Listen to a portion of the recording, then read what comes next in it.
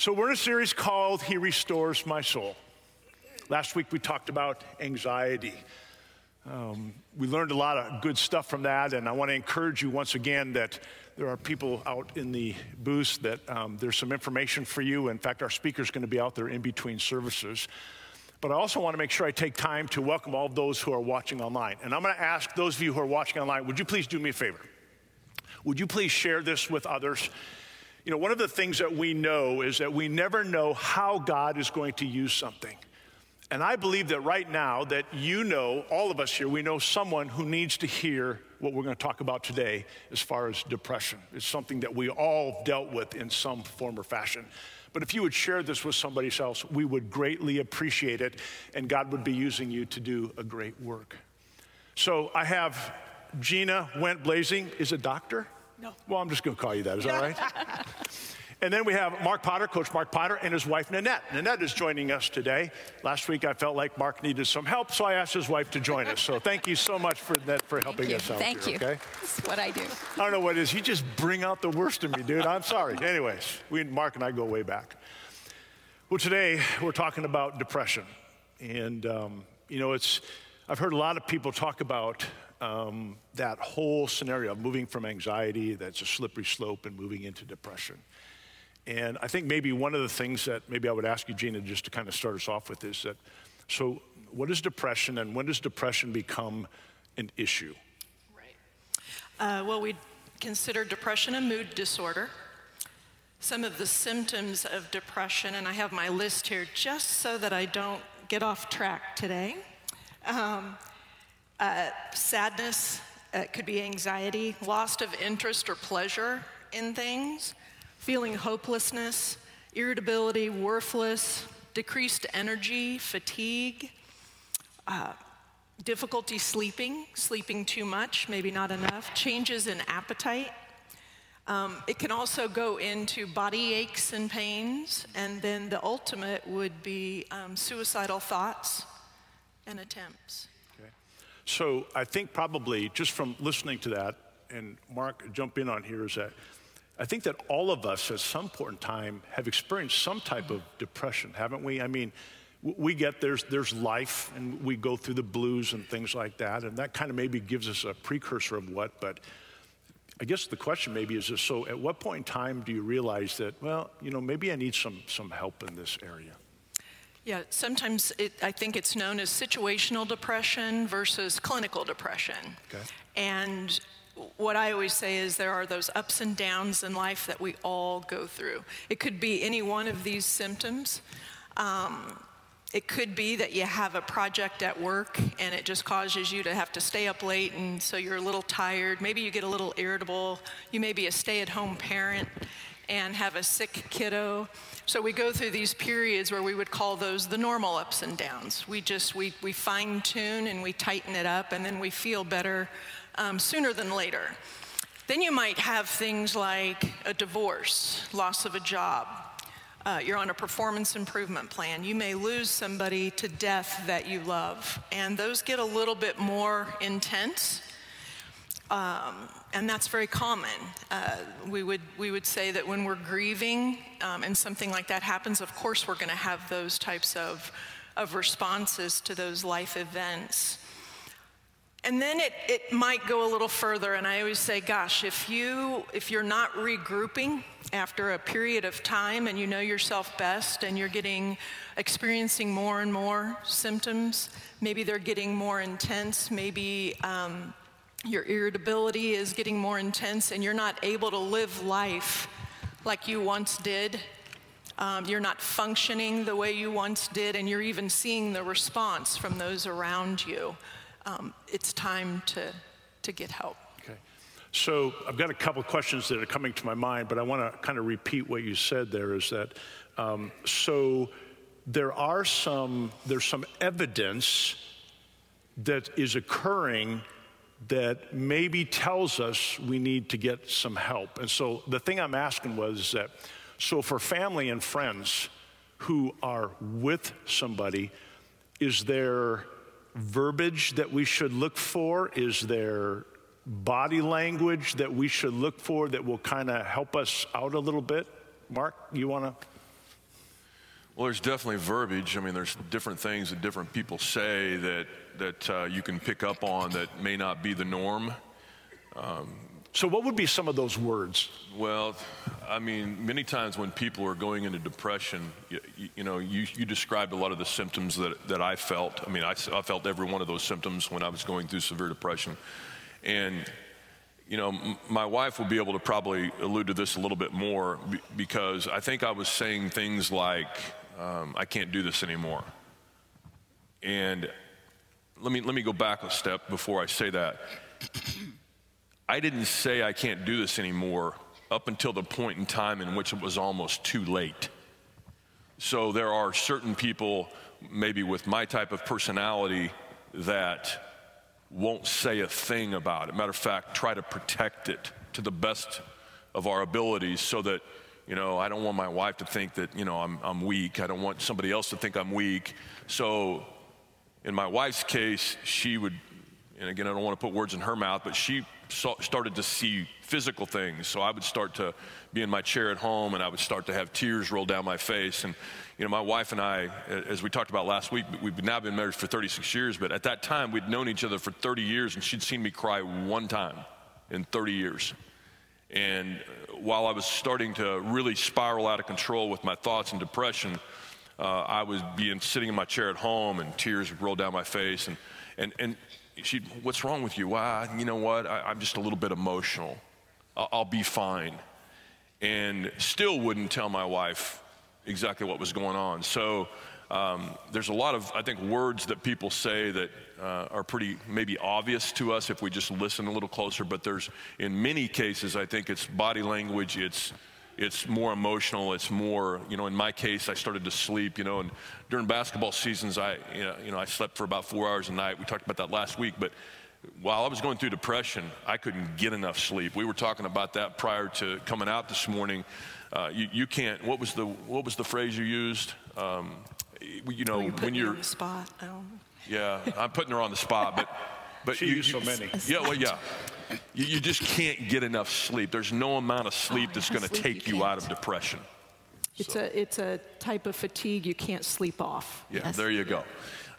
And that was the position that I was in, was that I couldn't get enough sleep, and I thought, man, I'm even more tired now than I was prior to getting 8 or 9 hours of sleep, and I was exhausted. So I noticed that Mark said a couple things. One of the things he said is there's verbiage that happens when it's too late. Mm-hmm. But I also noticed that he said he used the phrase to protect. And is that the right phrase, or is the right phrase maybe to hide? Probably a little of both. Okay. It's that protection because you have a persona, as many do, that you kind of go, I can do this. And so you want to protect that, but in essence, it's hiding the truth of what's brewing underneath. Okay. Yeah. And that's a great, an example of I can't do this anymore, because I've heard that one a lot. And even prior to that, it's, feeling overwhelmed. I just don't feel like I can cope anymore. I can't concentrate. I'm not being, I'm unable to make decisions like I used to make. And just knowing the body language. Like you said, it's not just what people say, but we know ourselves best and those around us know us. And when it's different, then you know that something's going on. And they kind of want to drift off and be by themselves a lot. Isolation's huge. And that's a sign right there that huge. Something's not right. Yeah. That's a huge sign, isolation. And it's so easy to do. You had asked me at one point, why do people isolate when they're depressed? And it's the fatigue, I think, that causes the majority of it. There's a lot of little reasons in addition to that, but I think you're just so worn out. You don't want to have any other extra stimulation of people or places or extra responsibilities. Yeah. Well, the way I described that when I was in the midst of, my depression started, and you would call it situational depression, it was at the beginning of the basketball season that particular year, and I always, I would go to practice, and I would, practice for 2 hours, and you guys can probably, hear the intensity in my voice here, but I was always intense for 2 hours of practice. I mean, my guys knew when it stepped between the lines, it's time to go to work.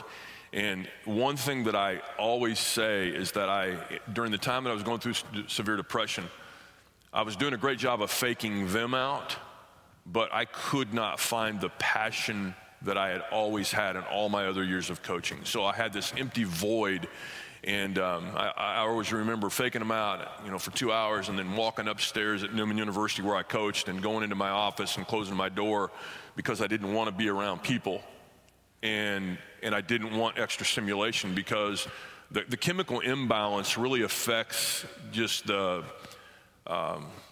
worthless, hopeless, I'm not confident anymore. Right. I'd been a head coach for 19 years, and we'd won 25 games the year before and went to the national tournament, and this is literally a year later. So nothing on paper says that I should go through severe depression. And I think that's another thing that we all should keep in mind, is that not always is it something traumatic that happens, but obviously if something happens traumatic, it's going to create a major issue. But I think my wife would be able to maybe describe a little bit more some of the signs that she saw. And then when we speak to all the different groups that we do, we always use the word denial. You talked about hiding. Sometimes it's denial. It's I'm not really depressed. I don't really need help. I can get through this. All the things that I was taught by my mother and father, and that they were taught, by my grandparents. So, I think my wife, by the way, she talks all the time. So I'm not really sure why she hasn't said a word yet. Maybe that's because we have controlled the stage this morning. I don't know. Mark's in trouble. No. So before we get to that, I want to do one other thing, and that is that, so is there a difference between people who are depressed that have a chemical imbalance and people who are depressed that don't have a chemical imbalance? I think so. And that's a great question. And I think it's that situational depression, those normal ups and downs that we experience. And then when it goes into what we call the clinical depression, because we can diagnose it, it fits into a criteria. And then that's where medication can help as well. But yeah, there's a difference there. And it's when it just keeps ensuing and keeps getting worse that you kind of look at that and go, maybe there's something going on chemically. Okay. So part of it is that as we're working, it's sometimes depression comes from a series of things that happen in our lives. Mm-hmm. And we keep pushing them and pushing away and pushing away. Eventually, the brain says, I have no more power to push away, right? Right. And that's when problems begin to deal. Right. And I can't remember if I went through this at our last session, but you keep encountering problems and issues and loss of energy, fatigue. Well, along with that goes a lot of thinking, right? We are thinking all day long, and I think one of the recent things I read said we have over 1,000 thoughts a day, right? And the more we think about how worried we are, anxious we are, tired we are, frustrated, depressed, that does something in the brain. And not to get too technical, but there's a thing called, there's a protein, BDNF, brain-derived neurotrophic factor. And what we're finding is that the more thoughts, repetitive thoughts that we have that are from more of a suffering, negative, anxiety, depression, that particular protein starts to reduce. When that protein reduces, it causes atrophy or shrinking of some very important parts of the brain, but it also causes an enlargement of the emotional part of the brain. So therein lies this particular protein that's so important. We call it fertilizer. It fertilizes the neurons, which helps the connections in the brain work really well and very healthily. And so that's part of what can take place. Okay. And there are all kinds of things you can do for it to replenish it. Right. So let me go one step farther and talk about our kids right now. Mm-hmm. I think part of it is part of it why we are where we are because of the way we've been brought up. In other words, we don't talk about things. We sweep them under the rug. If it happens in the family, if it's in the closet, you leave it in the closet. And so that creates problems. And now, how can we help our kids, our grandchildren?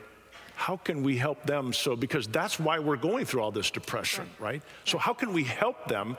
I mean, the worst thing for me to say is my grandson, my granddaughters say, be a big boy. Big boys don't cry. That's not a good saying, right? Right, Probably not. exactly. Why are you crying? You shouldn't be crying. There's nothing to be crying about. That was the generation I grew up in. And in my family, I was the crier. So it was like everybody would shake their head. Sorry, Mom, if you're listening.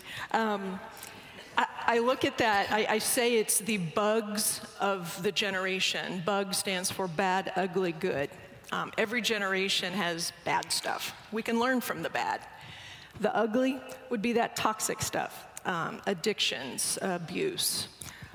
And the good, every generation has that too, and we foster that. And so I think if every generation could help the next generation with those things, it just keeps getting better and better. And I think that's the intent. And I always say parents do the best they can with what they have. And I firmly, sincerely, with every fiber that I have, believe that. But I think it's with our children when they're younger, because this is where we start developing what I call that emotional pathway or the emotional highway. Let's help them do that. Let's look at their little upbringing and their little emotions that are happening as an opportunity to teach, an opportunity to connect and attach with them. John Gottman is an author and a therapist out there, a PhD, and he's done some wonderful work with something we call emotion coaching. You should like that. It's got the word coach in it. And for parents, it's a pretty thick book, but there's 5 steps to it. And I think a lot of it is emotional intelligence, learning about our emotions, learning how to label and identify. You were telling me a story about somebody that that a little person that can identify their emotions, and that's wonderful. I mean, that's like a really great step. When our kiddos, even through adolescence, or what I call madolescence, when they start struggling, it's just having those conversations to get to know them, to say, hey, what's going on? Let's just talk about it. So when your grandson or your granddaughter or your child comes to you and they're crying or they're upset, maybe they've gone through a difficult time, mm-hmm. What should we say to them? Yeah, it would be things like, and keep in mind, I do this in the therapy, I always tell all the parents, I have no children, I just know the research, so I know what works. But it would be things like just loving on them, holding them, connecting with them, using their language. The first thing that comes to mind is, we've got a boo-boo if they've fallen down. If they've had, maybe you have a situation where kiddos are fighting and somebody hits somebody else and they start crying. It's comforting them. It's meeting them where they are, letting them talk about it.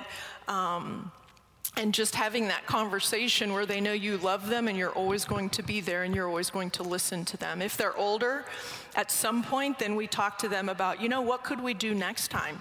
Next time that happens, how could we think about it? How can we prepare for next time? So I think some of those are love them and listen to them and, be supportive. One of the things I want to talk about with that is that was really easy for me with our daughter, what she just said. But with my son, and suck it up, let's go, like, come on, do what you do, right? And when I was going through depression, and our son was a freshman in college, I'm gonna let you speak, honey. What exactly did he say when he came home and he saw me, and the doctors had told me I had to stay home and I couldn't coach my team for almost 6 weeks? What did Zach say, our son? Did you hear he said he's going to let me speak? Did you hear that? I did, just saying.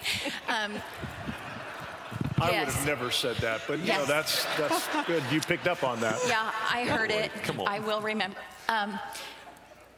Of course, our daughter lived at home during the time that he got very ill, and so she was kind of watching it. But our son had moved away, and he was attending Wichita State and living in the dorm. And when he would come home, and Mark would be in the chair just laying there and not really responsive, not talking to us, he would take me in the other room and he'd say, Mom, you get in there and you tell Dad to get up. You tell him Potter's fight. We don't lay down like that. We get up and we fight. And I kept telling him, honey, we're fighting. We really are fighting. You just have to know we're fighting in a little different way. So it was a very difficult time for our son to understand. Our daughter, she lived through it. And I think he was on the outside looking in a little bit differently. So that kind of brings us into the next thing I want to talk about, and I want to hear from you, Nanette, and that is that, so when Mark went through his anxiety and his depression, Mark wasn't about to take himself to the doctor. And I think there's probably a lot of spouses or individuals here who know somebody in their family who's going through a difficult time and are just trying to figure out, what do I do? You know, their kids are coming to them and, hey, what's wrong with mom, or what's wrong with dad?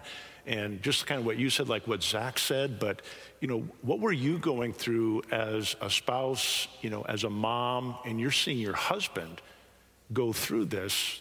I think one of the best things I can always say, and, you know, Mark and I, we go to crowds and we talk about this situation and we talk about our life story, and we just tell people how we're trying to empower people to go get help. That's the whole goal behind it, is that don't live like that. Go get some help. There is help available, and you can get better. When we were going through this, you know, Mark's quite a bit bigger than I am, and so I can't really make him do anything. But I did know some really, really large men because of Mark's job. And so when he was so ill, I felt like I had done everything in my power to make a doctor's appointment, to make a counseling appointment. I was managing the team. I was managing the media. I was doing all of those things, just running the family. I was still trying to teach second grade, and I was the cheer coach at the time. So I had a lot on my plate, and I was overwhelmed. And I think that's one thing to remember, is that when one person in your family is ill, it impacts everyone. And so if you think, gosh, this isn't about them, I'm not doing it, it's just all about me, that's just not true. It impacts your whole family. Now, on a Sunday afternoon, I called the behavioral health number on the back of our insurance card, and I got the number of the counseling centers that would take our insurance. And I then called on Monday morning. I got us a doctor's appointment. I did everything I thought was in my power to fix this problem, because he wasn't going to fix this problem. He was too sick. When I look back at it, if he was having a heart attack, I would have acted. If he had a diabetic problem, I would have acted. But I let it go too long and didn't act until it was almost too late. And he had suicidal thoughts. He was thinking of driving his car off the road. And he didn't tell me that right away. I didn't know that first. But when I came home, I went to school that morning. I had to get my things ready. I went home and I said to him, I said, you know, we're going to go to the doctor. I have everything planned. We're going to fix this. We're going to get it taken care of. He was crying and he was laying in his chair and he looked up at me and he said, I'm not going and you can't make me. And I'm just going to say that made me really mad. And I might be just a little bit spunky. And so I thought of the really big men that I knew. And one of them was his assistant coach. And I'm not gonna say his name, but he was about 6'6", weighed about 280. And his face came into my head. And I looked at Mark and I said, you're gonna get up and you're gonna walk to the car, because if you don't get up and walk to the car, I'm gonna call Chris, I did say his name, and he's going to pick you up and he's gonna shove you in the car. You can go by getting shoved or you can walk, because I don't care how you get in that car. And he must have believed that I would do that. Because he put his hands up like this and he said, you know, I'll walk. And I said, that's a really good decision. It was a great decision. I'm in awe. That's incredible. That's good. But you know what? You do what you have to do, don't you? I'm not saying that everybody should yell at their family member, but I do, when I speak to crowds all the time, I always say it's time for us, bystanders, to get in the game. We're going to have to act. We can't just talk about it. We can't be afraid that he's going to be upset with me, because he wasn't that happy with me. But we have to fix the problem. He was too ill to fix the problem. And again, if he had a heart attack, I would work to fix the problem because that's going to be deadly. But his depression was also going to be deadly if I didn't act. So I want to just ask the people that are bystanders to get in the game. We have to do something. We have to get help. If they won't get help, we have to get help for us. That's part of the problem to get to the solution. Okay, so Mark,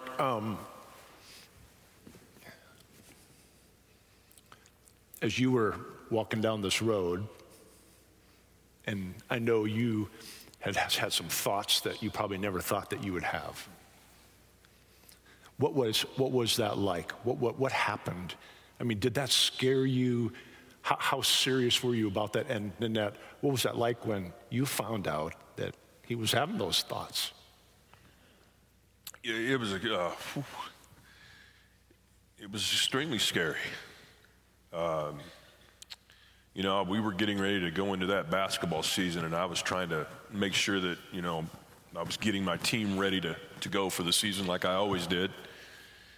And yet I had incredible turmoil in my mind, with the stress, and it was just another level. And when I started to have suicidal thoughts,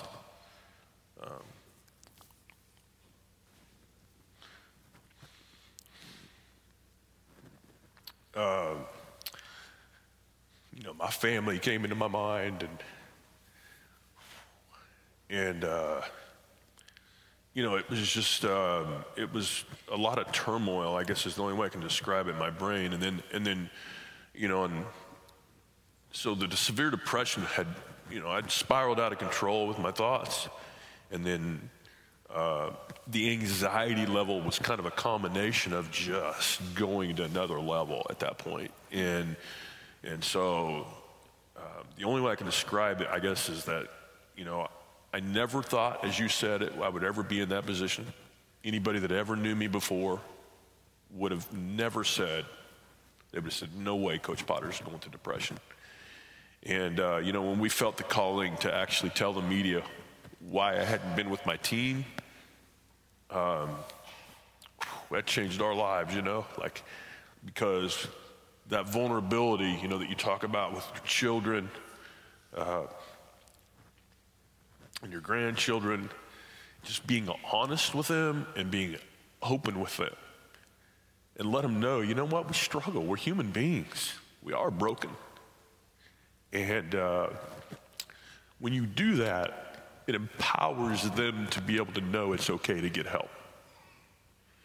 And as my wonderful wife said, that is why we do what we do. It is why we speak to all the different people that we speak to. So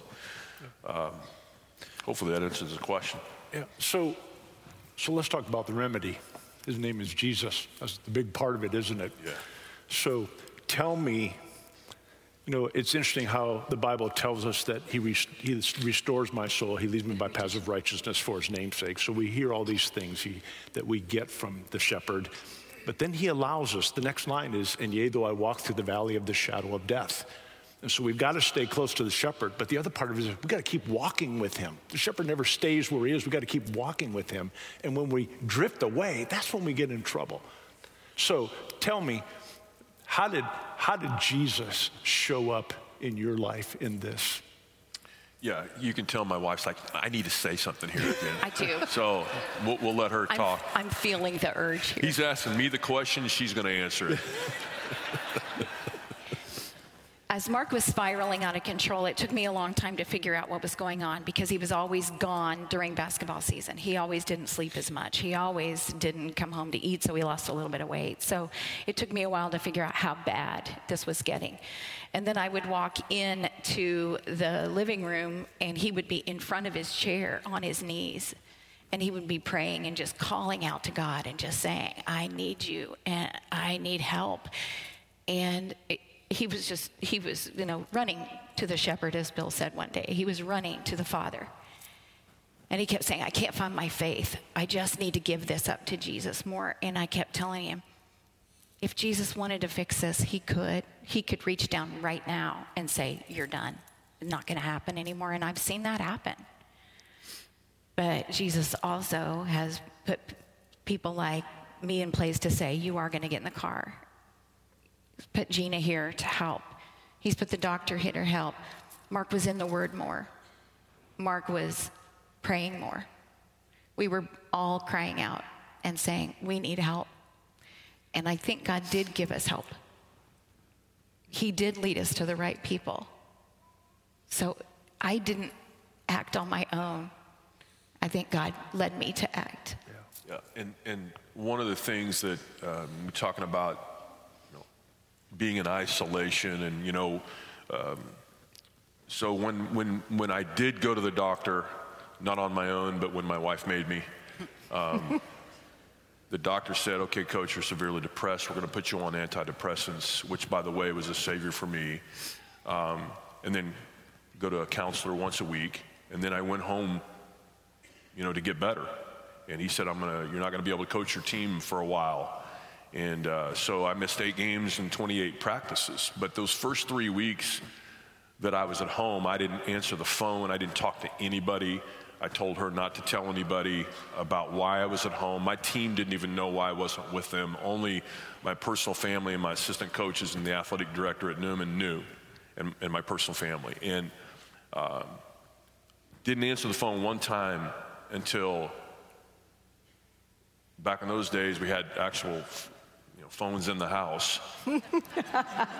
And the phone rang, and for whatever reason, I went over and looked at the caller ID, and it was one of my players' dads. He was a pastor. I may have mentioned this last week, but when you ask, what God does in certain situations, so my player's dad says, Coach, and I didn't even know how he knew, because the players did not know us. As far as I knew, my players didn't know why I was at home. And that pastor said to me, Coach, it's not your lack of faith. He said he has a great friend that's been a pastor of a church that's membership of over 4,000 people that has struggled off and on with severe depression his entire adult life. And so I tell you that because I don't know why I answered the phone. It was the only phone call I took in literally the first 4 weeks that I was at home.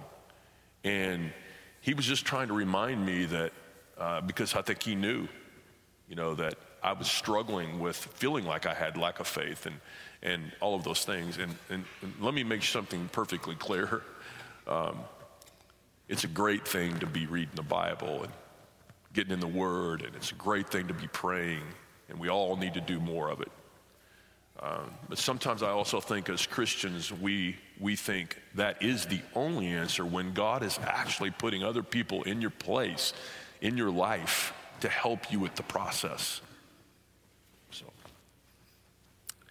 So when you look back, you see God's fingerprints all over this. All over it.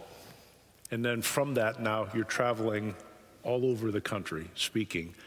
And last week, right here at our church, you connected with a man and spent the week on the phone with him and walked him off a tightrope. Yes, it's amazing, the amount of people that you run into that are struggling, and I just want to. There's one comment that I had this week when I was in discussion, and the comment was,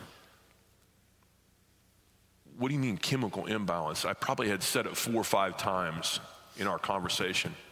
And he said, I finally heard you, Coach.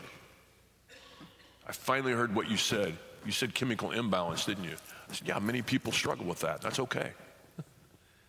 What's not okay, and my wife always says this when we speak, is the only wrong thing that you can do is to do nothing at all. Amen. Very good. Gina, is there anything that you would want to add to anything that was said here this morning? I do. I have one comment, and I kept getting this, a couple things. Sometimes it's in our suffering that we go to God, and I don't think it's ever wasted. I think the Bible says that. Randy Alcorn, just from a resource perspective, Randy Alcorn's a great theologian, has written some wonderful books. And I think it was they're all 500 pages, so they're really big books. But in his book, If God is Good, it's all about suffering. There was one sentence in there when I read it the first time, and he said, God will allow what he hates in order to ultimately get what is good. Because sometimes we wonder, why doesn't he intervene? And I listen to this story and I think, wow, what he has done. Now, the devil may have meant it for evil, but God used it for good and gooder and goodest. So I might finish my portion today with this. After we decided to go public, and that's a whole nother story. If you want to hear it, you'll have to hire us to speak at your place. But after we'd received so many people that gave us feedback, and we estimate over 400 people after the article came out in the paper contacted us in about a 48-hour period, over half of which we didn't even know. And then I received a letter from a 17-year-old boy about a week and a half after that article came out. And in the letter, he said, Coach Potter, you don't know me, but I read the article in the paper. And he said, I knew that I had some of the symptoms that you had discussed in the article. And he said, after one really difficult night, he said, I finally had to tell my mom and dad.